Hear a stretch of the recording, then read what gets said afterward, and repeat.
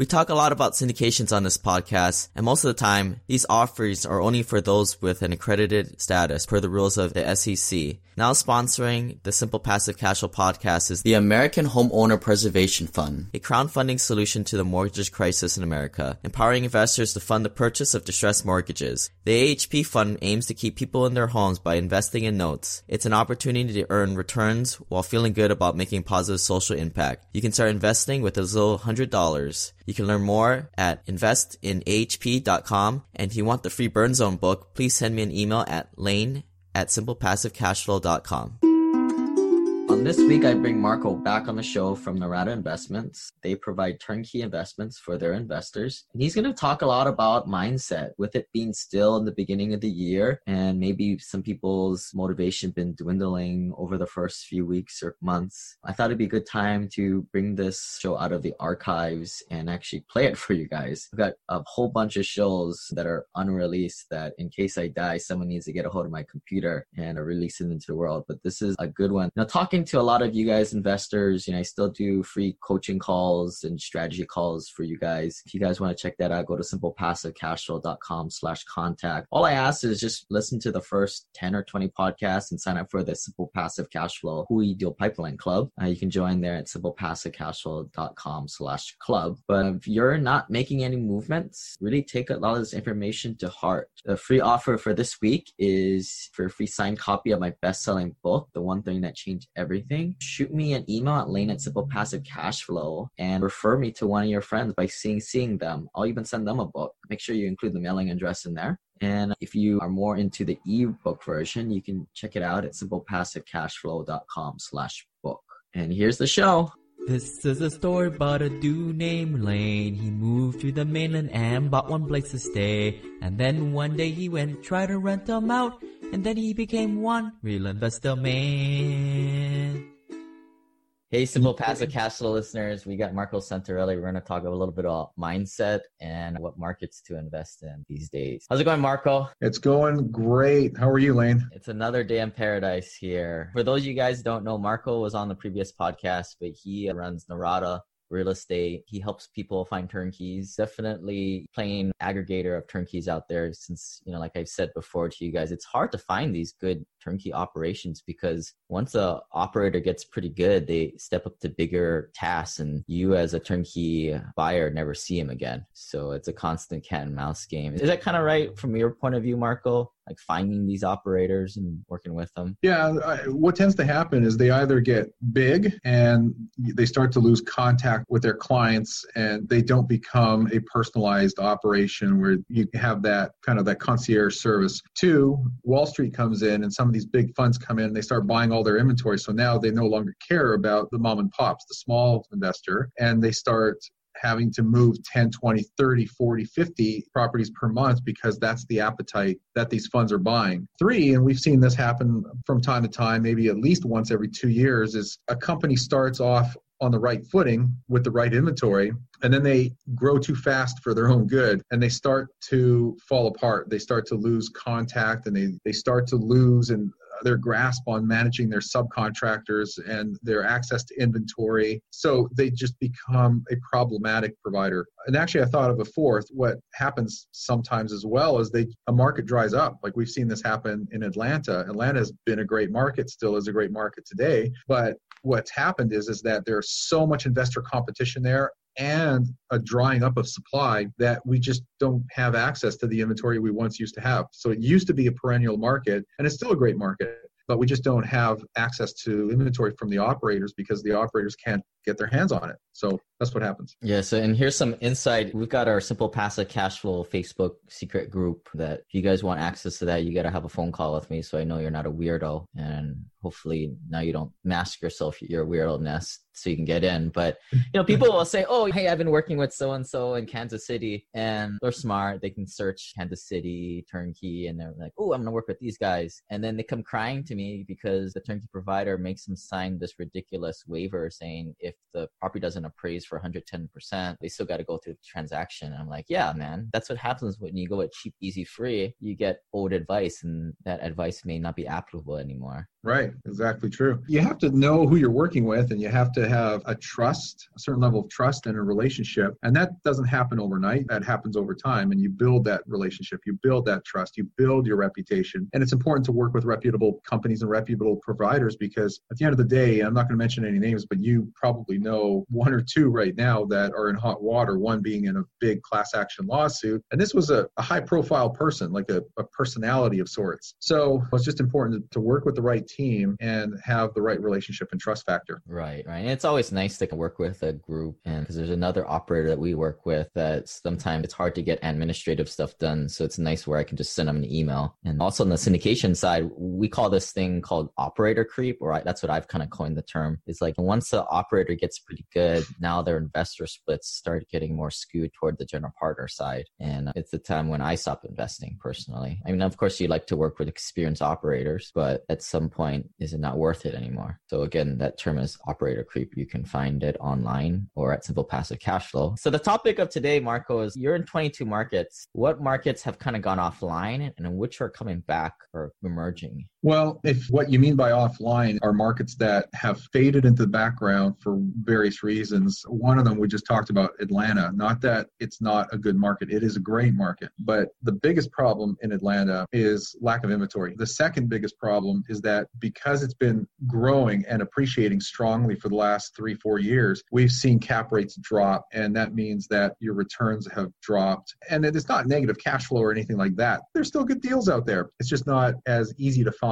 And we're seeing that happen around the country in different phases. Jacksonville, we've been in and out of in phases. Phoenix, we've been in and out in phases. But, then you've got those perennial markets like Memphis, to a larger degree, Houston, Texas, Indianapolis for sure, the greater Chicago market. These are big, big markets. So there's a lot of access to inventory, and we can provide good turnkey cash flowing rental properties in these markets because it works. Interesting is Southwest Florida, the Cape Coral, Fort Myers area, way back in 2003, 2004, 2005, it was a hotbed of investor activity. A lot of it being speculative, but a lot of it also being buy and hold for cash flow, long-term perspective, the right way to do things. There was no gambling going on with those investors. They survived. But the people that got caught with their shorts down were buying to flip. The point I'm trying to make is that being a very cyclical market, we were in that market. There was a lot of inventory. Then we had the Great Recession, a lot of foreclosures, property values dropped, and it was just saturated with inventory. It didn't make sense anymore. So we left it. Then about 2 years ago, we went back into that market. Why? Strong demand. People are moving in, population growth. The inventory dropped to the point where demand exceeded supply. And so here we are again, history repeating itself. We have a market where the numbers are strong. The growth is there, population's growing, and everybody's happy. So when you talk about dry markets, it's not always a perpetually dry market. Cape Coral is an example of that. Fort Myers is an example of that, where it ebbs and flows, goes through market cycles or real estate cycles. We're seeing that in Atlanta. We're seeing that in Kansas City right now. Kansas City has been a perennially great market for buy and hold and cash flow. But just in the last year or two, we've seen inventory levels drop and property values go up measurably above its long-term average. This is a long answer to your short question, but the point is that you have to just be what I say, be market agnostic. You don't marry yourself to a market. And this is why, whether you live in Hawaii or Southern California or San Francisco or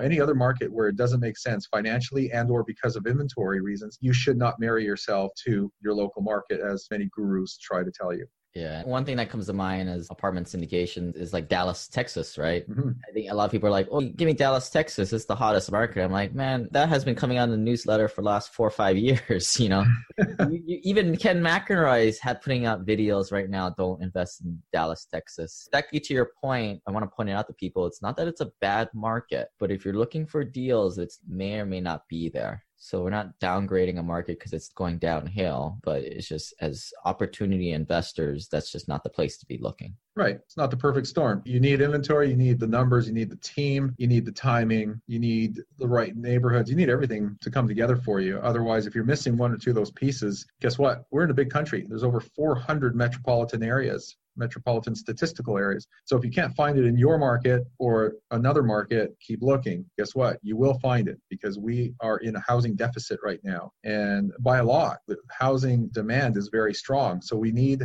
retail homes for sale and we need rentals. And if you're in the right market where it makes sense, and you might have to go down to a tertiary type market, you might have to move away from those larger markets and, those well-known premium secondary markets and look at a tertiary market. So what? It doesn't have to be sexy. You're not investing to be flashy or to show off. You're investing for what? A rate of return. You're investing for cash flow. If you have those things going on for you, guess what? You're creating wealth and you're creating passive income. And that's what you and I all talk about all the time.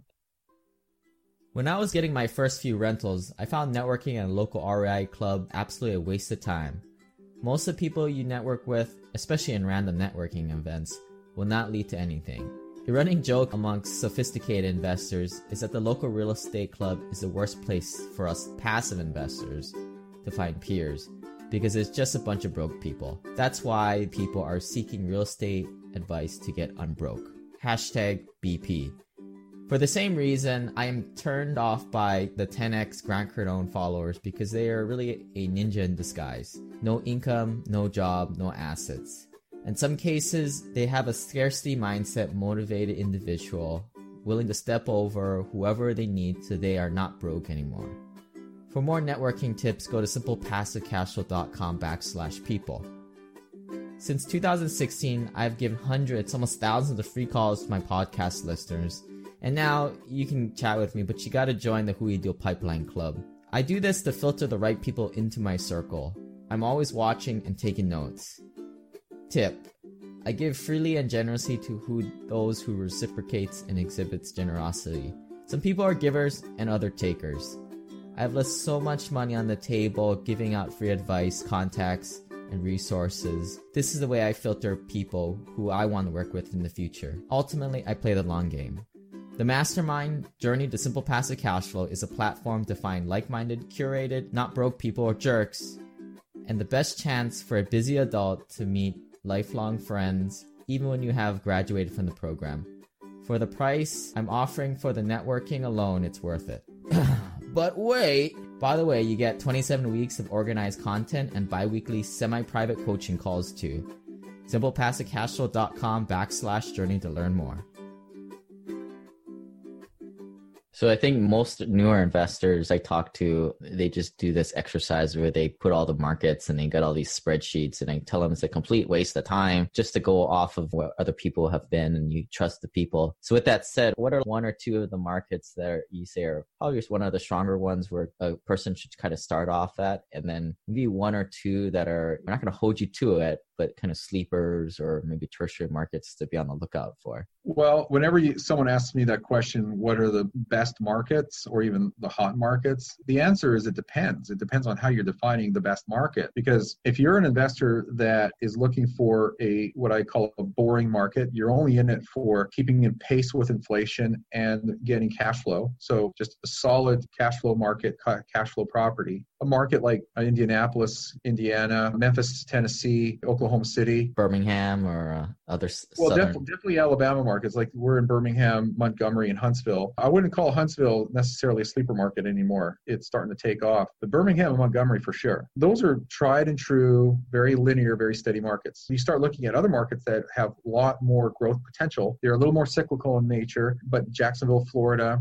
Dallas has been this way for the last 2-3 years. Kansas City has been this way for the last 3 years or so. Any tertiary markets that you're kind of like, oh, this is kind of interesting? Well, actually, the outskirts of the greater Chicago area, which borders and crosses over into northern Indiana, is one area. Many parts of Wisconsin are becoming strong growth markets, and a lot of people are not even aware of that. That's a market that I'm working on right now, and I'm looking to open up here, hopefully, in the near future. So, what about the 3 cities in Ohio? Cleveland, Detroit, Cincinnati, and Toledo. Well, Toledo, this is the Rust Belt. So any kind of growth happening in the Rust Belt is spotty at best. They're really just pockets. And that doesn't mean that there isn't growth going on there. There is, especially with manufacturing starting to ramp up now in a lot of parts of the Rust Belt. So you're going to see that growth in the years to come. It might be an area to start looking at. And I'm actually just starting to look at those again. I like to say again for the first time, but I'm looking at those markets and I'm starting to see again that growth trend happening in some of those areas. But in the past, Cincinnati and Cleveland have been very stable, predictable, boring type markets that are just cheap properties in terms of the per unit, per door basis. You go in, you get a really good rate of return, and you don't really expect appreciation. You're just going to keep up with inflation, and that's really what you got. But now we're starting to see that trend change a little bit. So in terms of cash flow, I don't care about appreciation. I just want stability and cash flow because it's my first turnkey rental, and I just want that big buffer in there. What would you say your top two are? Okay, I'm going to give you a two-part answer on this one. My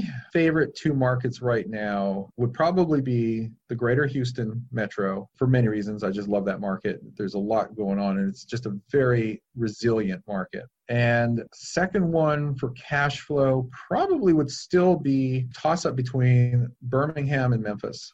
Now, I want to also attach to that answer the fact that it's not just the market that you need to be looking at. It goes hand in hand with the neighborhood. I can show you one market and two properties in that market, one being in a, let's say, an A or A minus type neighborhood, and have probably decent growth potential, but the numbers aren't going to be as sexy or attractive, versus properties in the C class, C plus neighborhood, in that market. And they're going to look very attractive, definitely on paper and probably in real life, because you don't know what to expect. And, when you go down into lower grade type neighborhoods, but we're talking about the same market, just different areas within that market. So the point is you do want to start with the market and then focus on the best neighborhoods within that market that are going to give you the rates of return that you're looking for as an investor to make the right decision for you and your investment goals. So when I say Birmingham, Memphis, Houston, great markets, growth, stability, inventory, cash flow, we have the right teams built there. So you've kind of built up everything you need to make a logical, prudent, objective investment decision for those types of markets. It's really hard to narrow it down to one because it's like asking someone who's got a bunch of children, who's your favorite kid, right? You love them all, but for different reasons. So my answers can change in a week, but right. And I think for the podcast listener out there whose head's spinning right now, stop focusing on the statistics and pick a couple markets and just see who you gel with, whether it's property managers, brokers, or this is where the pitch was, hey man, just join the mastermind. You get all these other 40 other people that are buying properties right there with you, and they're unbiased. They don't have a dog in the fight. So you just co-invest. You don't partner up with people, but you build relationships, and this is how passive investors should do it, in my opinion. Yeah, and forget that drivability factor. The so-called gurus out there saying that you should only, quote unquote, invest within a 1 or 2 hour radius of where you live is misguided information. In fact, in many cases, is really bad information. I'm not sure what city you live in, but I can't imagine that you have a lot of cheap or affordable neighborhoods or areas in parts of Hawaii that make a whole lot of sense in terms of investing. I relate it to Northern California. It's gotten so expensive, and rents haven't scaled as fast as the appreciation in price. So when you have that delta growing over time between rents and property values, when you get into that market and you start acquiring rentals, you just don't have the returns that you need to make it a logical or prudent investment. Yeah, I think that the house flipping gurus are just trying to trick us to invest in their students' junk flip deals. That's my theory. Sometimes they're selling, very expensive paid programs, coaching, online courses and mentoring. A lot of times they're looking to raise capital. I'm not saying it's good or bad, but they're looking to enlist a certain percentage of their students as partners, capital partners, or bird dogs to find deals within the markets that they want to be in. And again, none of that is good or bad. It is what it is. But you just need to be aware that you may be chasing after a unicorn, something that's not there. Right. And in my opinion, if your net worth is not $1 million, you have no business being a debt investor. You need to go after equity. You need to be acquiring your own assets. That's just me. What do I know? No, I think you know a lot, but it's good. Everyone's got opinion. So one random question I have here. So I'm getting a lot of Canadian investors. I know you work with a lot of them. Do they need to set up any kind of weird entity or structure to go acquire some of this stuff? That's a tax related question. I don't have a final definitive answer to it. I do know that I've heard from Canadian clients that what they do is they set up a limited company LTD, just like in Great Britain and in Australia. So from a tax perspective, I don't really know how to answer the question, but I do know this much, that they don't, or at least they're advised not to by cross-border CPAs, not to set up an LLC in the US and be a direct member owner of that LLC. They have to set up a Canadian entity that gives them the ability to flow the capital and not be overtaxed in that process. Double tax, right? Right. So I believe what they're setting up in the US is just a title holding LLC that is a pass-through entity, and the member of that LLC happens to be their entity in Canada. And that's the part I don't remember. I used to know with the type of entity structure they had in Canada. But we actually have one or two cross-border CPAs that we refer to Canadian clients, Canadian investors that are working with us, so they can get the right information and set up whatever they need to set up for that purpose. Yeah, if you could shoot it over to me when you get a chance. The second part of the interview here. So I talk to a lot of investors, and I think Marco talks to even more than me, that are newer investors, and kind of wanted to get a conversation going on what are some of the BS things you hear from newer investors that are shooting themselves out of the deal.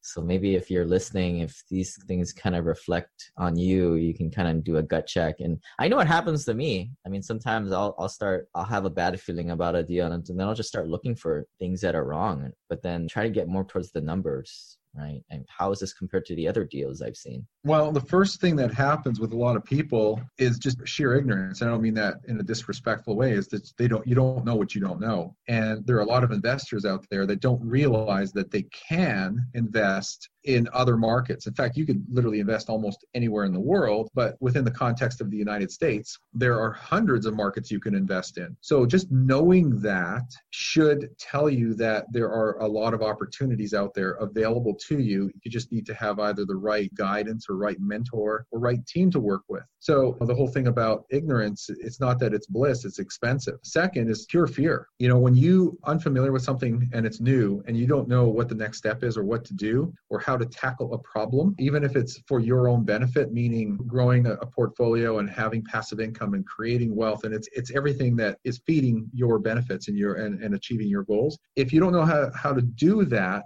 and it looks like a monumental task and a big mystery, then you have this element of fear, and you can easily talk yourself out of fear. The acronym for fear is false evidence appearing real, and that's probably the biggest hurdle for a lot of people, is just fear. When I see that appearing, is people will always ask, oh, do I need to put this in an LLC, right? So I don't want to get sued. And when I caveat, both you and I are not lawyers, we're not giving out legal advice, but it's like, come on, man, your net worth is like $30,000. Nobody wants to sue you. What are you freaking out about? Yeah, I mean, you may or may not need an LLC, but I just see that when people ask that question, I see it coming from a place of scarcity, and they're just afraid, and they're just giving them an excuse not to do anything or wait 6 months till somebody gives them an answer for it. A lot of times they're just trying to poke holes in something that they can't poke holes into, and so they're trying to talk themselves out of it by finding a reason or an excuse not to invest. The thing is if you're focused on asset protection or setting up an LLC and where and how and all that kind of stuff, guess what? There are professionals to do that for you. So you don't even need to think about it. Just hire a professional for a few $100s. They'll not only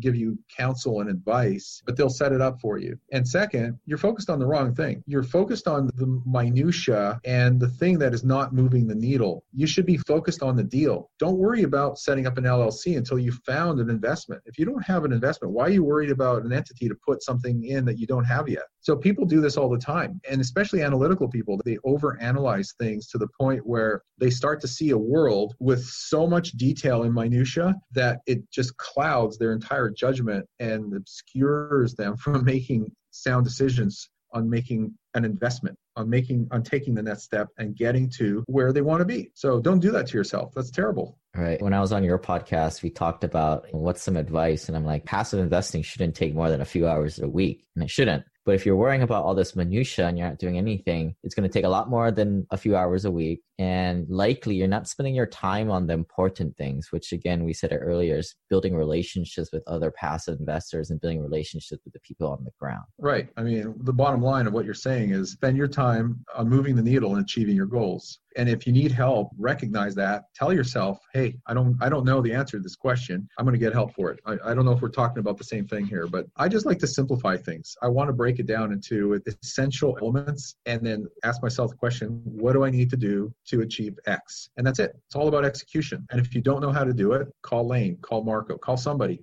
get some help. So I recently wrote this article, simplepathtoCashflow.com/wall. And it's this theory I have that people, the reason why they start listening to your podcast, my podcast, is in the first 3 to 6, there's some kind of pain, whether they had a bad day at work, somebody died around them, some life-altering event. And in 3 to 6 months, there's this window where the world has been shaken and they're searching for an answer. They're literally going on Google to find out how they can be financially independent, how they can pick up a turnkey rental or whatever. And unfortunately, as humans, we're very resilient. And after that 3 to 6 month window, we heal over and go back to the status quo. Anything you can add to that, or anything you've seen for so many investors that have invested and found success, and others who have not done anything and supposedly failed, right? That's a failure. That's a good question. The two things that come to mind is I find people accomplish a lot more when they start to educate themselves. There's something that happens with your level of competence when you educate yourself. But what does that give you? That increases your level of confidence, because when you know what you don't know, it creates fear and holds you back. You start to think that I need to know those things that I'm aware I don't know in order for me to move forward and take action. And hopefully that made sense to everybody. No, like what I'm hearing there, if you heard the 4 stages of learning, that the first stage is exactly what you described. You find out you don't know anything. Well, the first stage is you don't know what you don't know. Right. And that's the biggest piece of the pie. Yeah. The second stage is what you're referring to, which is you know that you don't know jack.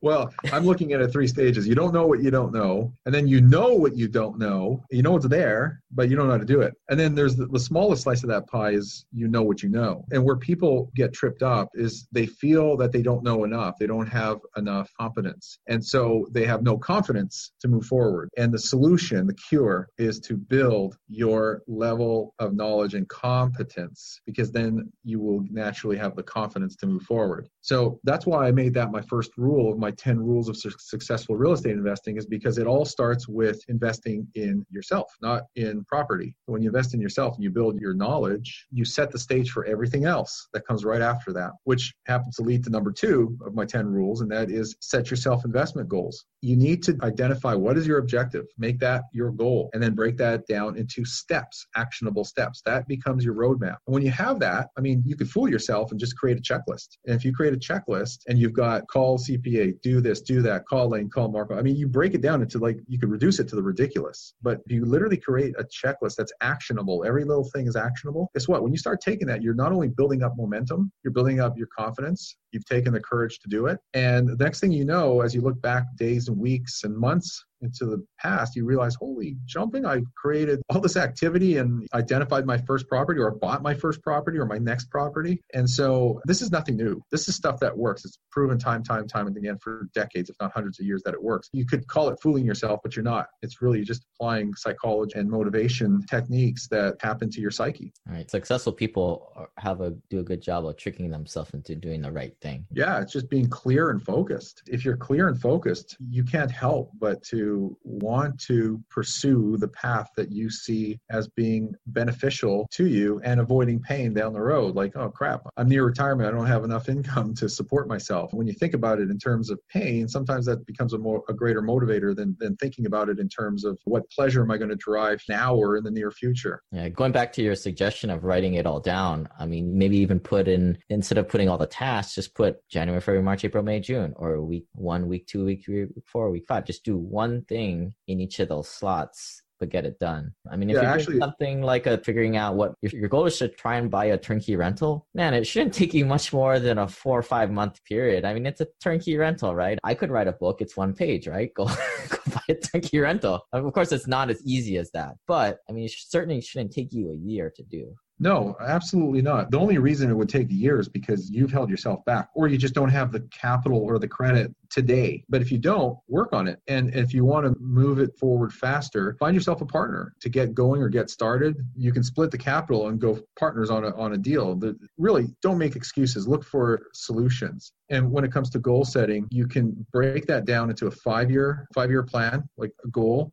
3 year, 1 year, break the 1 year into quarters, break the quarters into months, and then break those into weeks. And as you go down, you're actually just getting more granular. There's smaller tasks, smaller steps, but each one of those stack on top of each other and lead to the larger and larger objectives and goals that you've laid out. So you want to have the big picture objective and break it down into small steps. And that's how you walk a journey of 1,000 miles. You take one step at a time. Right. As I'm here, you're saying that I'm kind of working on some newer projects and that I'm very unsure of, different from apartments and different from mobile home parks. But, you know, I'm just partnering with other people, and then hopefully we can kind of trick each other into keep moving forward. Right. Part of the secret. That's what works.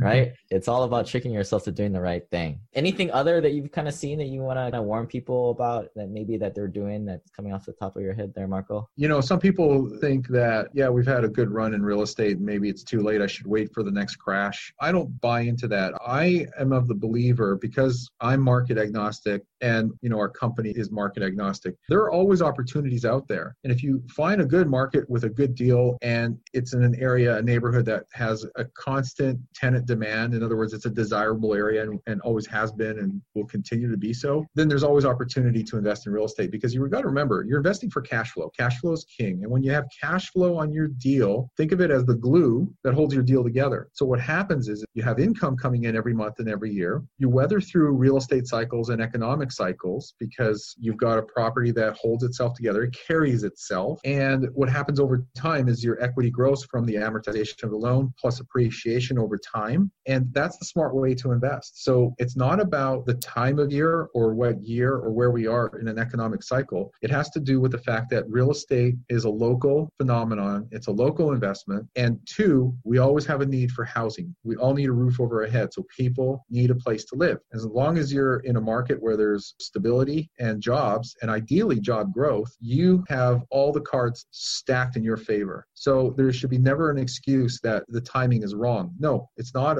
about the timing as much as it is about the location, because the location and timing are a function of each other. So I think it's always a good time to invest. Right. I totally agree with you. And I'll add on to that. If your net worth is under $1 million, $1.5 million, you have no business not really investing. I mean, yeah, if your net worth is 2 million above, yeah, you can just go into some of these note funds and just cash flow and be fine. But if you're under that threshold, you need to be in the game, man. Like, you can't be sitting on your high horse, because it's funny. The people that say that, I'm just going to wait for the next one. And you ask them, what do you own? And you find out they don't own jack. Right. You're the very one who should be trying to learn how to do this now, because time is the most important thing. But as you said, it's cash flow, right? That's how we hedge ourselves, cash flow. Yeah, it's what keeps everything together and keeps things moving forward. And that grows over time. Set your base, and that cash flow grows over time. Yeah, so what I'll do is I'll put I know you got your passive investing guide. I'll put that up on my website for people to download. You guys can check that out at the Simple Passive Cash Flow. Just type in Marco and it'll probably pop up. But you want to get your contact information out there, Marco, for people to get a hold of you if they want to chat? Yeah, well, everything that anyone would need is on 2 websites, Norada Real Estate, Norada, noradarealestate.com. The easier one to remember is passiverealestateinvesting.com, and that's also the home of our podcast, so passiverealestateinvesting.com. All right, Marco, well, appreciate you coming on. Thank you, Lane. It's been fun. All right, talk to you later. This website offers very general information concerning real estate for investment purposes. Every investor's situation is unique. Always seek the services of licensed third-party appraisers and inspectors to verify the value and condition of any property you intend to purchase. Use the services of professional title and escrow companies and licensed tax, investment, and or legal advisor before relying on any information contained herein. Information is not guaranteed, as in every investment there is risk. The content found here is just my opinion, and things change, and I reserve the right to change my mind. Above all else, do your own analysis and think for yourself, because in the end, you are the only person who is going to look out for your best interests.